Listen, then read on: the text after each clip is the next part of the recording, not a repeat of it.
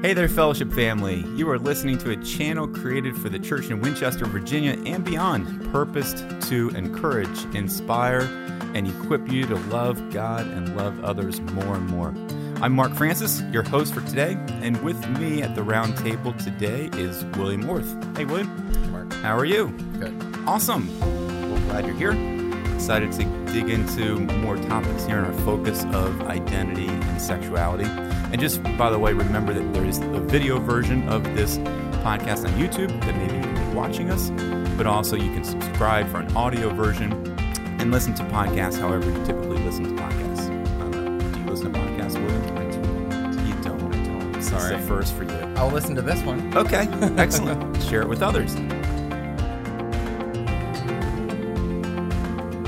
But we release this particular channel on Fridays. This is the family channel for Fellowship. We also have Sermon Spotlight podcast and also a global church podcast channel that you can listen to. Well, you know, we're here with William today. You are a single man. Yes. Yes? Yes. And we've been engaging in conversations leading to this point in our podcast focus of the identity sexuality focus, kind of getting into biblical foundations of what is the biblical perspective of how God has called us to live. Mm-hmm. And over the last couple of weeks, we've heard kind of a unique design for women and also unique design for men, where it's kind of setting the tone for where God has specifically called men and women to live, mostly within marriage. And so here, I just flat out ask, are you single? Because that's one of the unique characteristics of who you are and why you're here with us today. So we're going to kind of call this segment and a couple other segments that we'll be releasing in the next few weeks, kind of living out your sexuality. Mm-hmm. And, you know, I'm excited to get a chance to talk to you about this because you have really a unique experience. And I just want to share that you did share your experience with our church this past Sunday with your family. Mm-hmm. And so for those of you that are listening that weren't at church, you can feel free to go back and watch that sermon or listen to that podcast. But I would just love to just have you maybe give us a recap of what is your story, what's your kind of almost testimony, if you want to call it that. And then I think from what you did this past Sunday, a lot of more questions probably than even answers came. Yeah. That's some of the feedback that we've gotten. Yeah, absolutely. So we'd love to kind of dive into some of those questions. But just give us kind of your story, introduce yourself of how long you've been at church and kind of what's led you to this point. Okay, great. So like you said, my name is William Orth, and I originally started with my family at FBC. I think it was the summer of 1995. We began attending. I think I was in the 7th grade. So it became our church home. Both my parents are very active in the church, as well as all of my other family members that still live here in Winchester. And so, yeah, FBC would definitely be what I would have called my church home as a child. My story, as I had kind of led into on Sunday, it really starts for me in the 5th grade. It's where most kids are starting to develop their attractions and figure out, you know, what their likes and dislikes are, you know, as far as sports, girls, boys, all the things. Right. So for me, it's when I first realized something was a little different about me. The other boys in the grade were starting to become attracted to girls, and I realized that I was becoming attracted to the boys.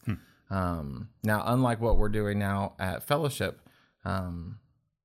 sexuality in general was not really discussed in my childhood. Right. I mean, this is the mid-90s, early 90s, mid-90s, and it was in the world, but it was not talked about in my family, and it wasn't really talked about here at Fellowship or really most churches. So I knew something was different, but I didn't really know what it was at the time. But I didn't feel like I could talk to anybody because it just didn't seem to fit the norm.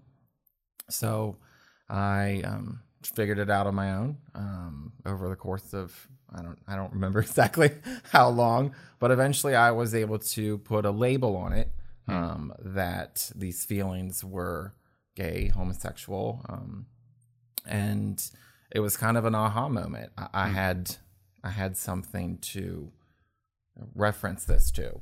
So as a teen, Yeah. in the church, kind of what were some of the struggles or wrestlings internally? Because you were saying that you didn't verbalize that Right. with people. Kind of what were some of the things that you were thinking? I mean, you obviously were a Christian. Mm-hmm. You grew up in a Christian home. You accepted Christ as your Savior. You're going to church. You're hearing teachings, but yet you're realizing there's something different there. Yeah. Like, what was some of the internal struggles that maybe you were feeling? I mean, everything that I heard really from society, it was all just negative. You'd hear derogatory words for gay and lesbian people thrown around on the television, or sometimes from someone in your immediate family or your immediate friend circle, and so it would always put my guard up that, someone said queer or someone said fag, and that's like, all right, that must be bad. But I had learned, those are words associated Right. with these feelings, these attractions, these questions that I was having. So I was like, all right, well, that's bad. It's from someone's eyes, so I need to just not let this out. I guess partly of my question also is that we've just gone through this at least month of January where we have this kind of biblical foundations of what has God called us to live. So were there any internal struggles of where you were recognizing what was right, what was wrong, what was sin, what wasn't a sin? Kind of, did you have those kind of questions in your head at the time? Yeah, I mean, as a child, as a teen, I think definitely my spiritual maturity was not what it is now. Good. Good. But I knew right from wrong. I knew, I conceptually knew that homosexuality was a sin, but I couldn't reconcile where I was, having not sought it, to what do I do with it? Where's the sin line, almost? And yeah. So then you graduate from high school. You still live in town. Yeah. You are So- still a part of the church. Right. Kind of So where does it lead from there? I went away for a year to college, and then I came back and went to community college here. And that time I became involved with leading and serving in the church. I was helping John Avery at the time with the high school students youth group, leading a youth group. And so I was walking that Christian line. I was living the life. I was, almost like the picture, the good Christian single boy. Like, Sure. And I had not done anything with my sexuality at that time. I had attempted to date a few girls here and there. Sometimes it was to keep up an image, or see if I could change this, or stop some bullying or something like that. But it was never true for me. It always felt like a lie. So I was honestly content just being single for a minute or two, and an opportunity. I don't know, there might be a better word for that, but a situation presented itself where someone very close to my age just walked up to me one day while I was at college and asked me out on a date. And it was a guy, obviously. And I remember being appalled. And I was just like, I don't know what gave you the impression. I'm not gay. I'm not homosexual. I don't, please don't ask me out. Right. And, he was like, okay, well, when you want to talk about that, my door is open. And I just remember sitting on that for like days, still just caught off guard of the audacity of someone. But in my mind, I was like, okay, well, he knows, like, something about you is making this known in public. And I started getting worried almost. So I did. I went and met with him, talked with him and talked about struggles of, growing up in Winchester, Frederick County area in the South, you know, and Christian homes, what do you do with parents and yada, yada. And it was almost like a sounding board of someone else who had gone through a similar situation with me. And it opened a door. And at that point I walked through the door, started in a dating relationship with him. All the while I'm still at church, and helping with the youth group and serving and attending church. And I did that. I kind of kept up both of these sides for a couple of years. And I tried to almost see if I could have both worlds.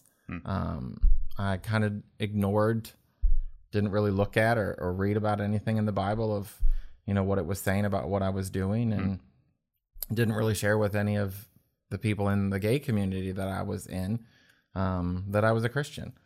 So I really just kind of built a river, if you will, between the two lands and just hopped back and forth. How would you classify your relationship with God in that moment?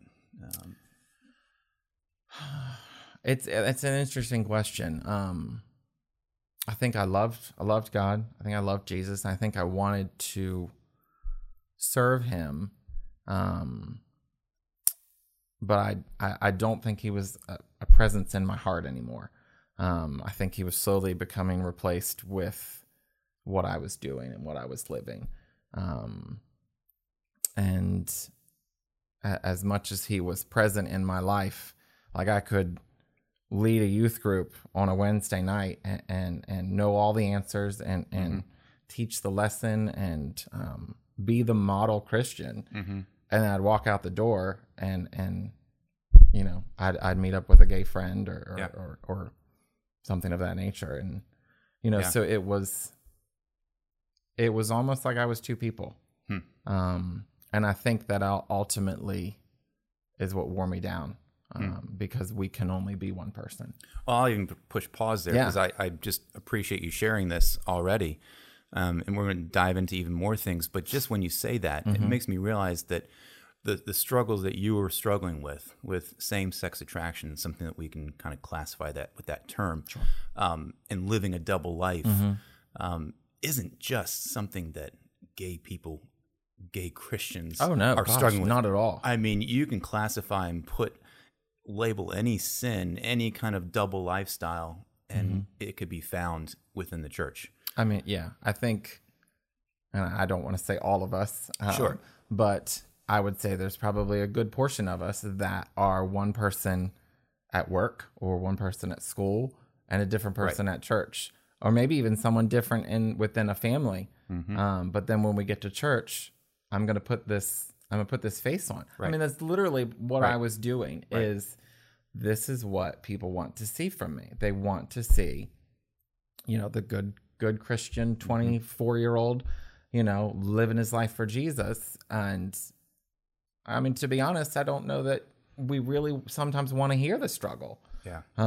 So it's not, yes, my story is linked to sexuality and homosexuality, but we all have that period of time we may or may not have put up a facade or lived two lives. Great reminder, because we are in the middle of the sermon series in the book of Romans, and we're just digging into this Romans 1, where it shares that, we all have suppressed the truth for the lie. And that we have turned our backs on God from that standpoint. So to classify one sin over another kind of really becomes challenging when many of us have and could have this double life. Well, one thing I really appreciated from Mark here a couple of weeks ago, when he was reading those verses, which we haven't quite gotten to in the sermon series, where it lists out, sin after sin after sin after sin.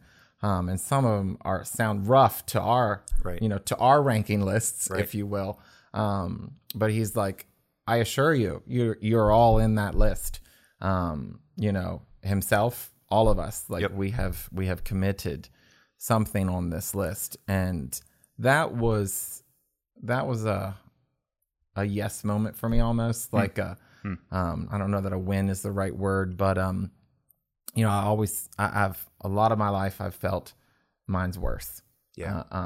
And Mark did a great job of saying, yes, the homosexuals in this list, and yes, I can't remember the whole list. If you sure pull it up, you look at it. I mean, it goes down the list. Wickedness and greed, but evil, envy, we're all murder, in there. strife. But then it gets to gossips, and insolent, arrogant, boastful. Okay, yeah, I think I might be boastful. Sure. Disobedient to parents, without understanding, untrustworthy, unloving, unmerciful. I mean, we're right here in Romans 1:30-31, and you can look at that list as you follow along with this podcast right here. That is hard hitting, and we all truly have fallen short of the glory of God. Yeah, as absolutely. Romans shares. So I just want to encourage you from that standpoint that you're sharing your personal story. Right. This is living out our sexuality kind of podcast, but it's so relevant to any of us. And on Sunday, you weren't not alone on stage. You had your parents with you. Right. So kind of dive into the family aspect of where we are in the story right now, of how you're kind of living this double life, and then where does that take you with your family? Yeah. So I came out to my family in the spring of 2007. I want to say April, but it's been a few years, so my memory is not as good as it was. But came out to my whole family. Different family, different methods. One of my sisters lives in Pennsylvania, and everybody else lives here in the Winchester-Frederick County area. But came out to all of them. Was just kind of like, hey, this has been my struggle for 13 years, I think, at that point. But I can't really live a lie anymore. So I'm gay, and it's kind of was like, here it is in your lap now. How did that go? I mean, I think I had tried to prepare myself as much as possible for, like the spiral effect. And, the thing is, like, it's almost like the devil and the angel on the shoulders, I had my hope, so it wasn't really a person, but the hope of, maybe your family will be okay. This will go well, but everyone over here in the world, in the gay community that I was already out to is like, y'all, your family's going to hate you. They're going to disown you. And like, so I had prepped myself for kind of like doomsday prep, if you will, for like worst case scenario. I mean, even to the fact I was, before I came out, I was living with one of my siblings. I moved out of their house, just from a fear standpoint of, well, if I get kicked out, I better have a place to live. Wow. I was actually working for another member of my family and was like, well, I should probably get another job because, I might lose my job. Were those the right decisions? I'm not sure, but that's kind of the mentality that I was in of, you need to prep yourself for the worst case scenario. It was hard. My parents didn't know what to do. I can remember my mom saying, well, I don't accept this. And I'm like, well, you don't really got a choice to accept it. Yeah. But that was a reaction out of, I didn't realize it at the time, but I had 13 years to come to grips with this. They had 13 minutes, to come to grips to it. So it was a shock to their system that I didn't really understand at the time. There was a lot of, at that time, is there a gay gene? That was a big thing in society. And so, members of the family were questioning, well, if you're gay, am I gay? And so dealing with some of that stuff. So how do you answer that? Oh, gosh. Today? Not the science of it, but I mean, just the tendency that society has this kind of homophobia, or, I touch you, something's going to rub off, or I'm in the same family, or, oh, he served in the youth group, and, is that going to rub off on my children? How do you answer these questions? I mean, comically, I'll say it's not contagious. Okay. Okay. So that's a good start. Yeah. I don't really get a lot into nature nurture. I've talked at a couple of conferences with some other speakers, and they don't either. I think it's kind of like a perfect storm. Different familiar relationships. There's some stereotypes out there of, a strong-willed mother, and my mom did say she was strong-willed on Sundays, so I get a pass at that. Yeah. Okay. If it's a distant father, my dad worked a lot. He was our sole breadwinner. So he was oftentimes at work. I wasn't into sports. So, there was stereotypes and things that kind of fit in, as far as a gene. I don't think there's necessarily a gene. I don't want to get into the scientifics, but I'm not a medical person, so we're not going to go there. Have no fear. But for me, what I will say is the attraction wasn't a choice. And it's interesting. I'm actually glad you brought it up, because I can remember when I was full-blown living in my lifestyle choice. I was having a conversation with a few of my gay friends, and I remember asking one of them and said, "Well, if you could be heterosexual right now, would you?" He's like, "Absolutely." Really? And I said, Yeah. So you don't think you chose this either? He's like, "Absolutely not." And I remember him looking at me just square in the face, like I'm looking at you, and say, "Why would I choose this?" He's like, "This is hard." We like to think that society loves this, and to some degree they elevate it, but it's still a hard life. It's not a norm. There's discrimination everywhere, and especially kind of where we live, and then as you go further south, it kind of gets a little bit worse. We're not a major metropolitan area, so it's not. It wasn't something I asked for. No more than the prideful person, for instance, to go back, asks for that propensity to be boastful, or that propensity to gossip, or the propensity to drink, or whatever it is. That's our sin nature coming out. Exactly. Whatever the propensity is for me might be different than for you. Right. But in God's eyes, we still have one. Yeah. In God's eyes, it still is falling short of where He's called us to live. Yeah. And you just happen to have this propensity to have this attraction. Right. And yet each one of us can have a different attraction. But even so, okay, so maybe you didn't quite know it as much at that time than you do now. Walk me through what those years were like when you were out and when you were living it out.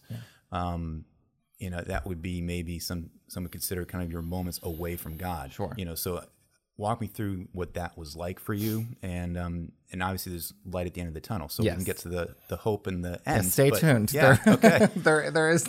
But I want to kind of hear kind of where you were personally in those years as well.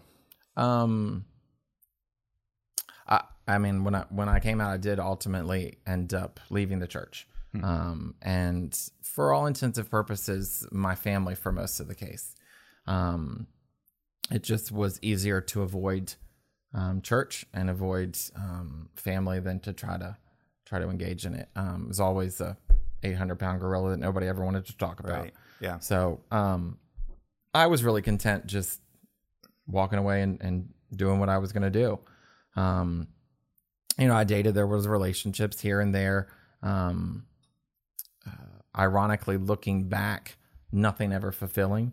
I think for me, everybody as a kid is like, sees that picture of, one day I'm going to have a wife, 2 kids, a puppy, white picket fence, and, 2.3 acres or whatever, whatever that American dream thing is. So when I realized, okay, well, you have homosexual attractions, so that picture is not going to be attainable. So then I'm like, all right, well, maybe I can have the Hollywood picture that, you would see in People magazine or in the TV shows or in the movies. I was like, all right, well, I'll just trade the wife for a husband, and we could adopt or whatever. And I'm like, surely that's out there. I see this on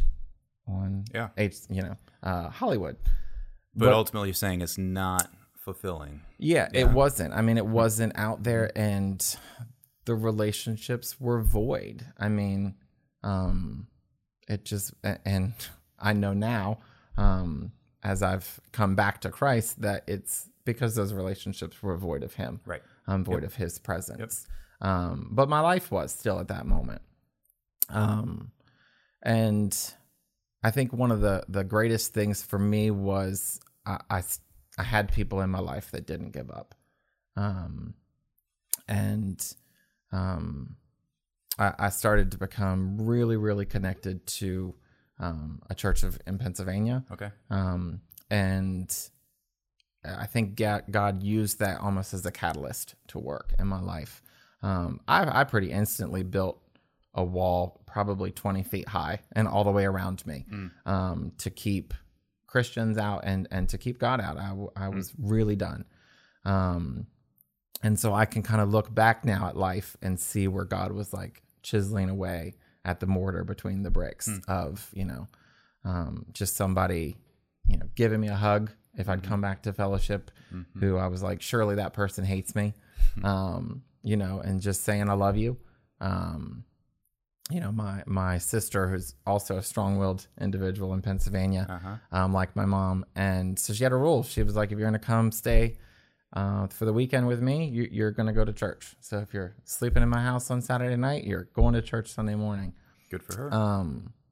And I remember like telling her at the beginning, fine, well, you can make me sit there, but I'm not going to listen. And like literally, like if I do a flyover of my life for 5 years, like I can remember sitting with my arms crossed, like the first X number of visits.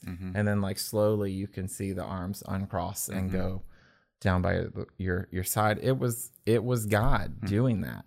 He was opening up my ears, opening up my heart, and just using common people, using everyday common Christians to show me love, to ultimately a point where I was sitting on a hammock talking to a pastor and saying, what's different? Why are you so nice to me? I think that was literally what my word was. And she's like, what do you mean? And I was just like, well, you love me. Like, do you not know what I'm doing? And I asked her that, like bold-faced, and she's like, I've known since the day I met you, what you were doing and how you were living. And she said, but I am called to show you love and to show you love and truth. And she read to me the Ephesians 4:15 passage, which is speaking the truth through love. And there's some more before and after it, but that's a paraphrase. And it just struck me. Yeah. And I was like, so you really do love me in spite of this? And she's like, yes. And I said, and God really still loves me in spite of this? And she's like, yes. And I was like, all right, wow. Like it was almost like a light bulb was going off. And it's interesting that moment was in the summer. And by that following winter, I had stopped dating. Wow. I'd stopped dating men. I didn't consciously know it at the time. But I just ended a relationship, and I was like, I'm done. I don't need this anymore. Like I said, it wasn't fulfilling. So kind of a slow progression back towards God. Right. But what a great picture of God working in your life through others. Right. Through other people. And here at Fellowship Bible Church, we kind of have this phrase called authentic fellowship, where it's fellowship meaning not just talking about the weather, not just, hey, what did you eat last night or whatever, but digging into somebody's life to then challenge you in that moment. Yeah. She might not have been a perfect stranger, but you didn't know her for that long. Right. And able to speak truth to you, to plant a seed, at least to get you back towards the right path. So the bigger aha moment, I call it when I reclaimed my faith. My mom likes to refer to it as my second redemption, as she said on Sunday. So there's a plug, Mom.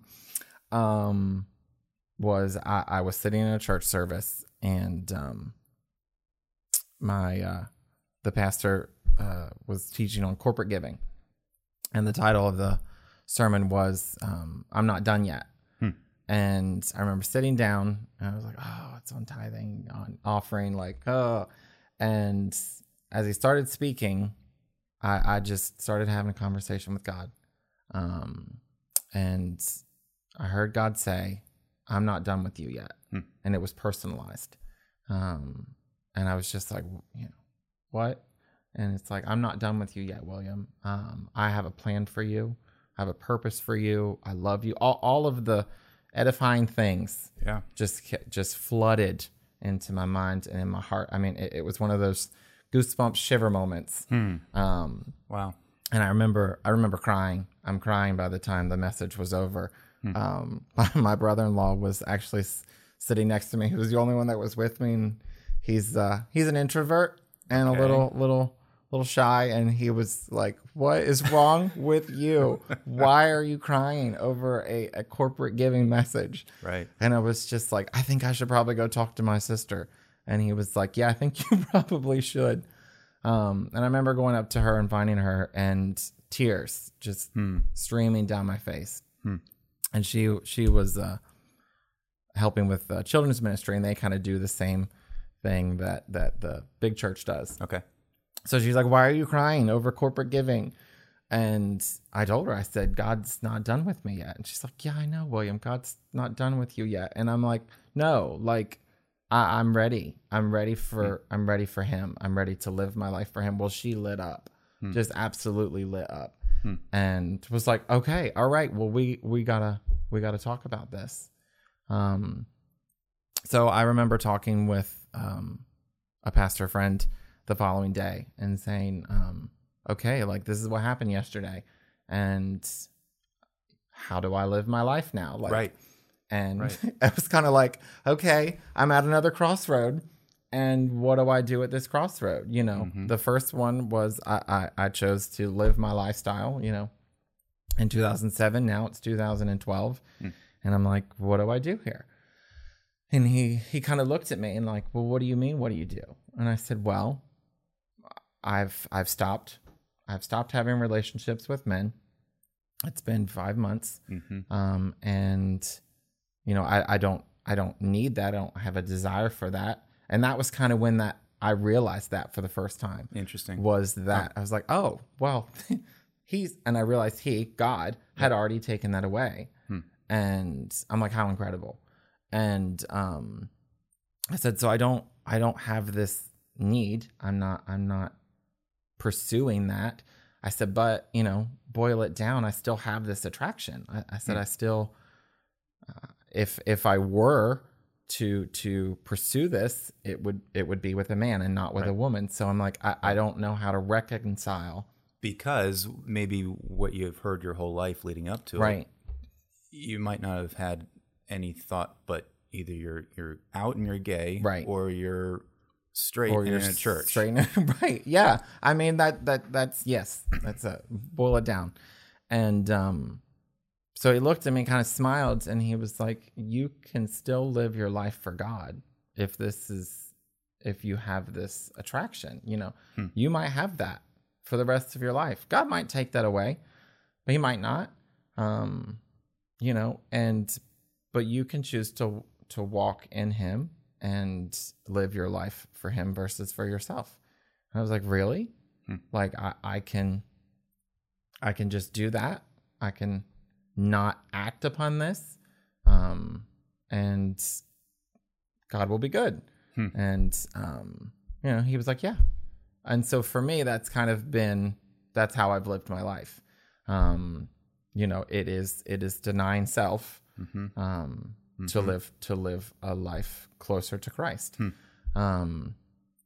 It's not always easy, but from that moment, that's what I've decided to do. Because what we do know, scriptures call us to live, pure, and kind of something that has been bantered around church in this focus already. Just the idea that if you're not married, you're called to be pure, right? Called to be celibate, and then if you're married, you're called to be monogamous, right? Essentially, just with your spouse, and so. How does that really play out in your life today? Yeah. Knowing, okay, that is the biblical call, knowing you have these attractions, and yet you it seems like that light bulb moment you had with that pastor in Pennsylvania, and you're like, okay, I have this other option now. I feel like I have these tendencies. However, I can still live a biblical model. Kind of what does that look like on a day-to-day basis for you? Yeah. So, I mean, yes, it boils down to celibacy. I mean, but it's, as I said earlier, God is not looking at homosexuality different. It's in the same list of sins as everything else, but how it's lived out in my life now is different. It's like heterosexuality, but a little bit worse because I am unable to pursue anything. Like, you can't, a single heterosexual man would be able to date, and potentially get married. For me right now, I can't do that. Right. My attraction is towards a guy, so I can't have that. So for me, it was, how can I keep from being lonely when I'm alone? And for me, it's community. Okay. It's Christ-centered community. Yeah. I tried to do it alone. I'm like 52-48 introvert extrovert. Okay. So I might have you beat there. Yeah, probably. But so I like to be alone, and for a lot of my life I was content in that, but I didn't realize I had the external relationships, external dating. So when that was gone, I'm like, I need to fill that. So I intentionally began rebuilding my relationships with my family that had become broken, and I developed a core group of friends, Christian friends, majority Christian friends that knew me before, knew me during, and now knew me after, and can support. When I came back to fellowship in 2016, I joined your community group. Yeah, which I appreciate because I'll admit that yes, my wife and I knew you before, and then from my perspective, you went MIA. Right, you're gone. I think there's years where we didn't see each other or chat. Yep. And then one day I get a call from the church saying, "Hey, there's this guy, William Orth. He's looking around for community groups, yours or somebody else's." I was like, "I'll take him. Yeah, sure. Yeah, bring it." And what you bring and add to our group enhances our group. From your perspectives, and I hope that we can then also bless you. Yeah, absolutely. From bringing that. So I think for me that is it. It's okay, so you're alone. You might be alone for the rest of your life. Who knows? God does, but not me, not anybody else. But how do you still have a fulfilling life? And it's one thing I appreciate about our community group is it's diverse. Which was why you were on the list to be picked.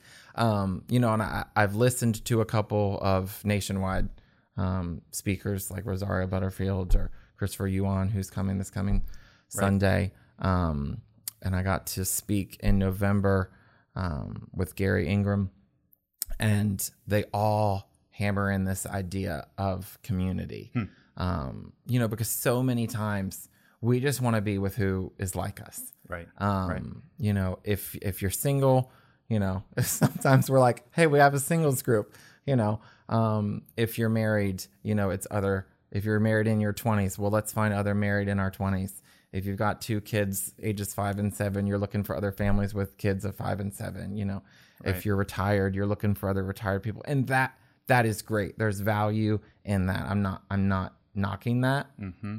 But there's value in diversity. There's value in community. Right. And I think that would be one of my standing points, if you will, of what I would ask the church to do, is to step up and maybe step out of your comfort zone, right, and embrace the other people that are a little bit different, that don't fit your mold, maybe. Yeah, and don't fit your mold. But I also, since you've come to our group, have had just a greater passion and desire to engage in single people's lives.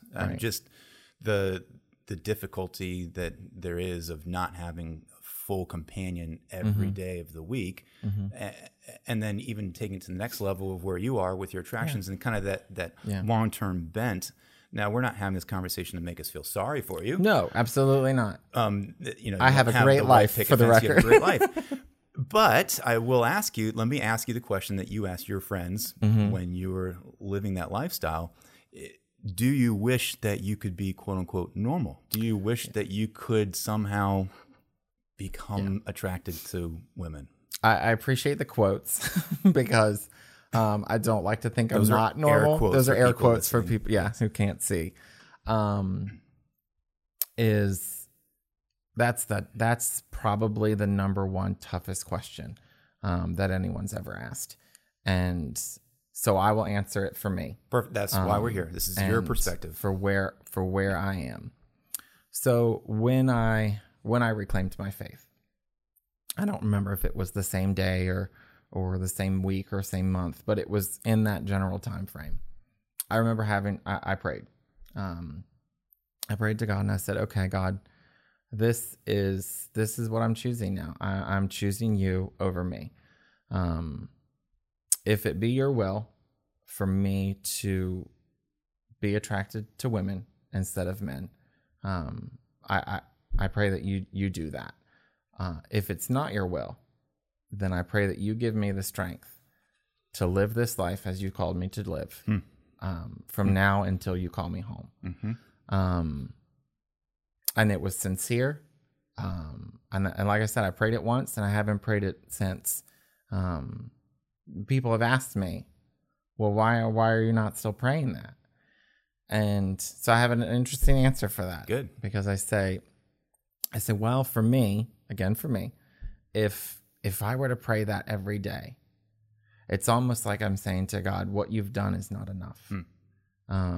So the fact that he has taken me out of that life that I was in for 7 years, given me the friends, the family, the church, the community that I have now, it's like, thanks God for what you've did, but can I have a little bit more? Thanks for the bowl of ice cream, but where's my cherry? Yeah. Wow. Right. And, it's like Paul says, the thorn in my side. This might be the thorn in my side.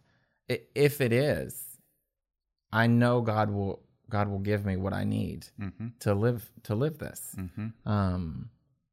And yeah, so that's great, because you're content in where God has placed you, not desiring something that might not be attainable. Right. And I think that can resonate with any of us, with any of our difficulties and struggles that we face. Yeah. And I think, you said it and I said it, it's content.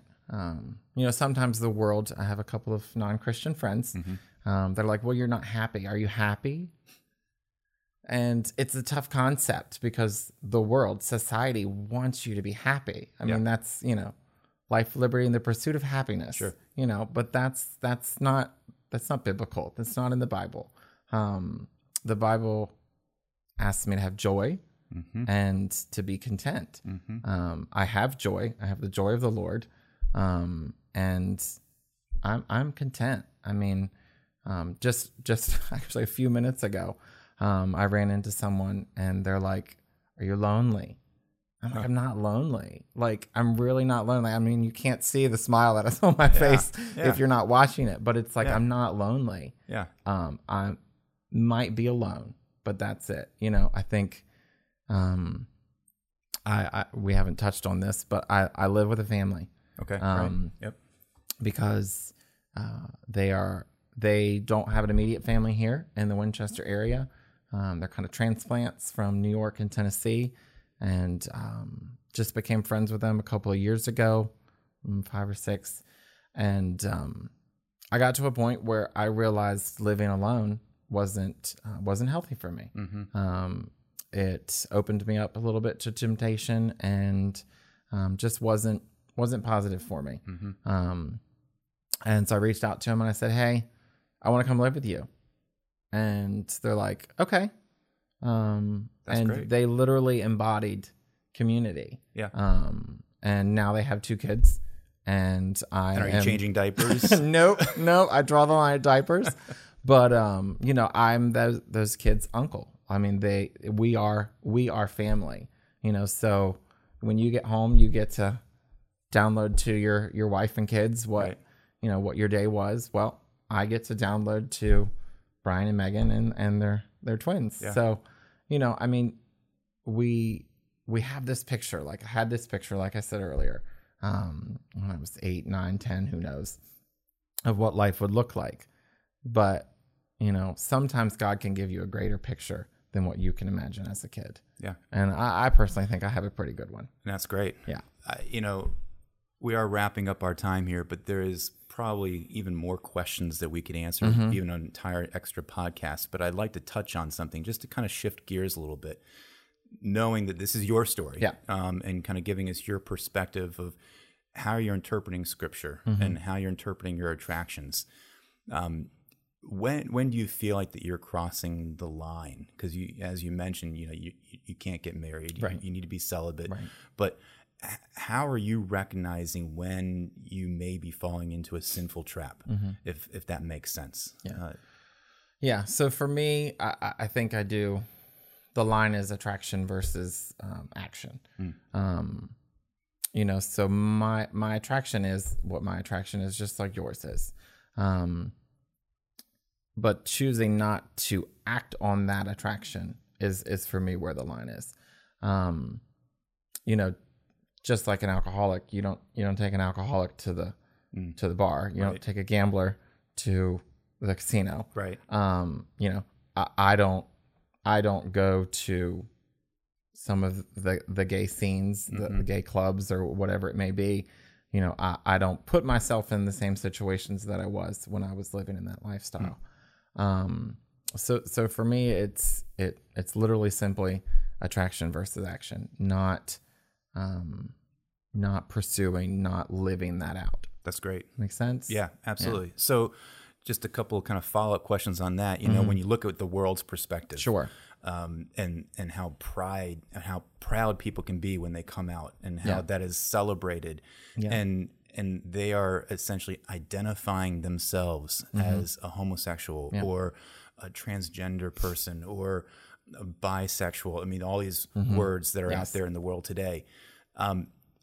How do you define who you are right now? Right. As a world might call themselves gay or homosexual.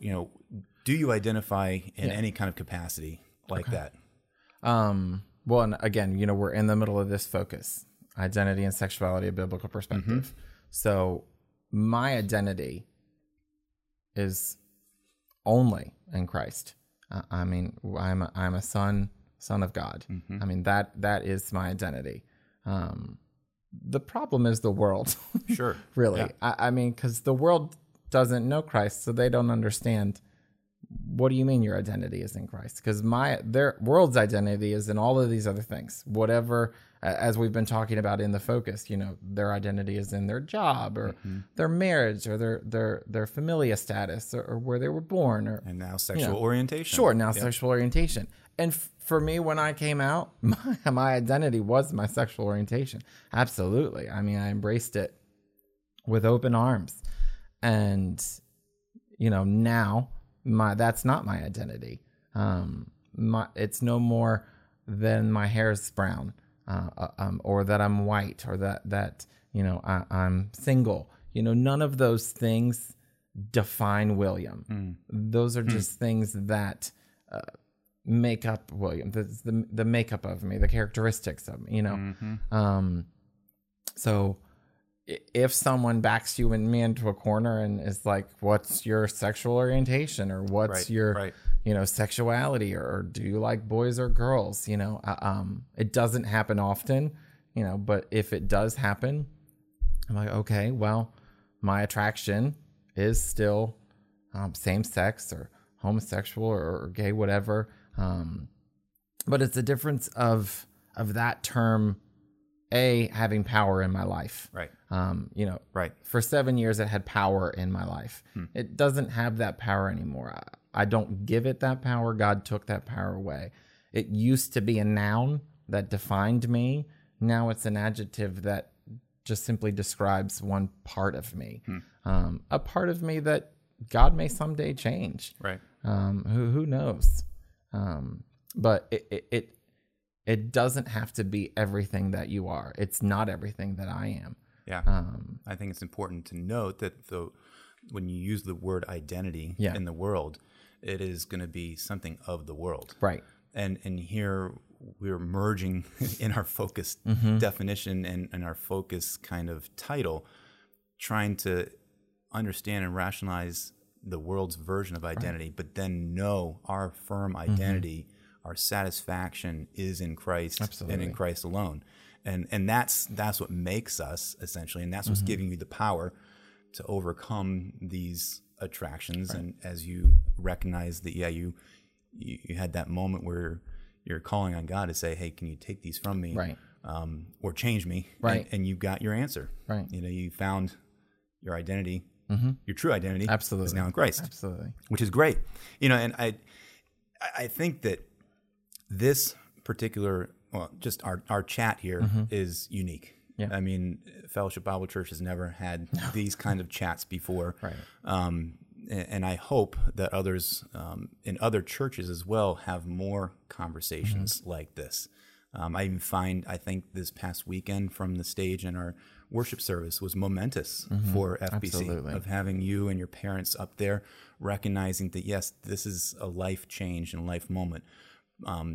But it's not isolated. You're not the only person struggling with this here in our church or in our culture and society, wrestling with their relationship with Christ and with their attractions. But I think there is still work to be done in church at large, the global church, but also here at Fellowship Bible Church. So with this 3-month focus that we have, what hopes, what goals, what aspirations would you have that come out of this this time in the life of our body at Fellowship? Yeah, and I think John Avery did a great job on Sunday talking about this is just one person's story. This is just my story, but everyone has a story, and God works through any sin to bring that follower back to him. So you might not be struggling with same-sex attraction or gender identity issues, but the story was the hope that, as I said on Sunday, I ran away from God. Absolutely. I ran far, but he was always there. I didn't always know he was there, but he was always there working. Yeah. So if it's a family member that has someone struggling in this sin or in any sin, really, is don't give up on God, because he's not giving up on you or that individual. Right. And to just have hope that God's timing is perfect, and his will ultimately be done. For Fellowship, I can't tell you how encouraging this focus has been. I mean, I know we're just at the beginning, but it's awesome that our church is tackling this, is doing this. And, as I said in the beginning of my testimony, it wasn't talked about in the 90s. For me in my life, it wasn't talked about. So if we can corporately talk about sensitive issues, uncomfortable topics, corporately, then we can do them in a small group setting. We had small group last night, and we were talking about this, and it's not anything we've ever talked about before. Right. So we're opening those doors of communication. So then you go from the corporate to the community to then into the home. You know, I've been around your family when we've talked about some of these things, and some other families that I know that these are opening the doors for them to talk with their kids, for their kids to ask questions. So, you know, whether you're 18 or 48 or 78, you know, I think people can now start talking about this thing of identity and sexuality because we opened it up. I mean, that's the perfect thing about this focus. And it's great. And I think you're right. It does start with just those conversations in the home, and then building and growing them to where we're not afraid of them. We're not ashamed of them. Right. So that way somebody like you in our society today, in the world today, in this time and place in FBC today, can find somebody to go to, or can find that there is answers beyond where their attractions and their struggles may be. I mean, it plants the seed. It's just like when you're sharing the gospel. You know, you're planting that seed. Somebody else is going to water that seed. You might water it. You might actually bring it to full growth, but you might not. So by this focus, we're planting those seeds. The seed I didn't have necessarily in 2007 when I first came out of saying, oh, there's another option, you know? So by having this conversation, you and I on this podcast and in this focus, you know, someone might realize there's another option. It might not keep them from going down a path. You know, they might choose the action, as we said earlier. But that seed's planted in their mind that, you know, there's not just one path. Yeah. And God will still pursue. Absolutely. And according to your parents as well, don't, you know, keep the prayer. Never stop praying. Never stop praying. And you're just a great example of how there is redemption. So I really, really appreciate you being here to have this chat. Thank you. There will be more chats in the future. And, you know, we kind of mentioned the beginning of this podcast coming out of the sermon this past week where you were on stage for only a few moments. A lot of questions were there. Hopefully we answered some here today, but there may be others even after listening to this podcast and recording. And I just want to encourage anybody who is listening to go to our website where you can check out the fbcva.life/identity. There's spots where you can fill out any kind of questions.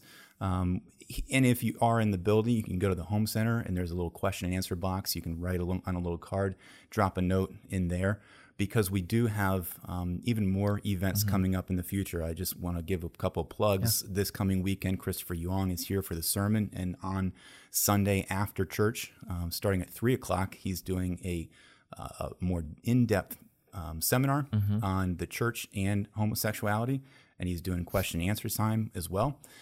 We have at FBC a panel for adults to attend February 26th, and then also a youth panel will be 2 weeks after that in March that Dennis McNutt, our youth pastor, will help oversee and have people on stage to answer questions and field kind of these more hard-hitting details that people might be really wondering what's going on with X, Y, and Z. And let's try to tackle those questions as best we can from a biblical perspective. Well, thank you again for being a part of the podcast, and just continue to tune into these, because we're going to, over the next several weeks, continue to unpack some more hard-hitting topics. But this concept of living out your sexuality as a single man, William, I really appreciate you being here. Thank you, You Mark. did a great job. And tune in again. Thanks for watching. And until we do chat again, let Christ be the focus of your life each and every day. Amen.